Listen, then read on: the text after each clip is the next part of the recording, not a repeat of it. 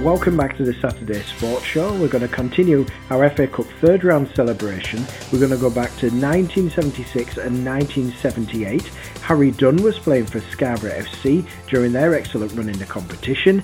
In 1978 he travelled down to Brighton and Hove Albion as part of the Sea Dogs squad, and in 1976 he played at the Athletic Ground against Malcolm Allison's Crystal Palace. Well, the Crystal Palace game I was sub, and the night before we went to the Picture House in Scarborough and watched Jaws.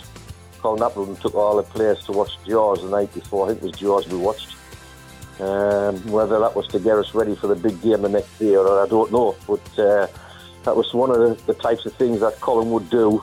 He used to do some, what we thought at the time was strange things before games. But, I mean, obviously we had good cup runs, so they must have worked in some respect.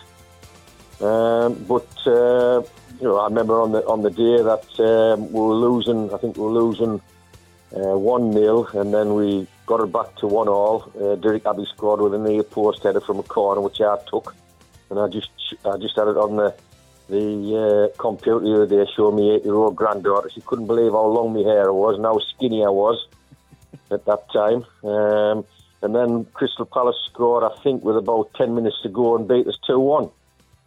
But we give them a real good game. They had a good team. The disappointing aspect for me was that in the next round they drew Sunderland away, which would have been at Roker Park, which is only 20 plus miles away from where I live, so that would have been sort of like a home game for me, so that was disappointing. But I certainly enjoyed the whole experience of the FA Cup, because we'd beaten Preston in the round before 3-2, and the year before I'd played for Bishops, and Preston beat us at Bishop Auckland 2-0, so it was a nice bit of revenge for me to get one over on Preston. So, I'll be perfectly honest, I'll be watching the Marine game on Sunday, and I'm full of admiration for the lads down there in the club. I mean, Marine's a smashing little club, and this is what the third round's all about for people like myself and families and supporters and friends and everything. It's a great occasion. And then 2 years later, back in the FA Cup third round, Scarborough made the trip to Brighton and Hove Albion.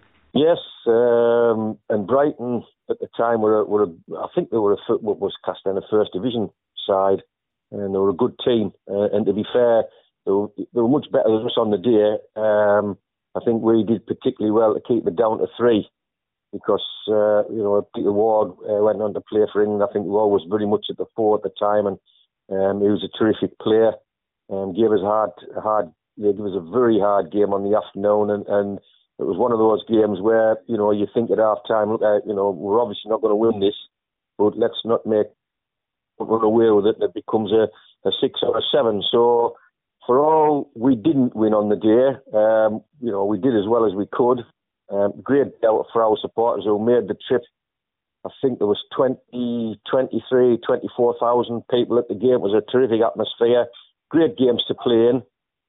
Disappointing result from our point of view, but on the other side of it, you think of the games we played leading up to that game, and again we'd had a great cup run. The club had done exceptionally well again. That was Harry Dunn on 97.4 FM at Coasting County Radio, or as he's better known, Harry A. Dunn, to Scarborough supporters.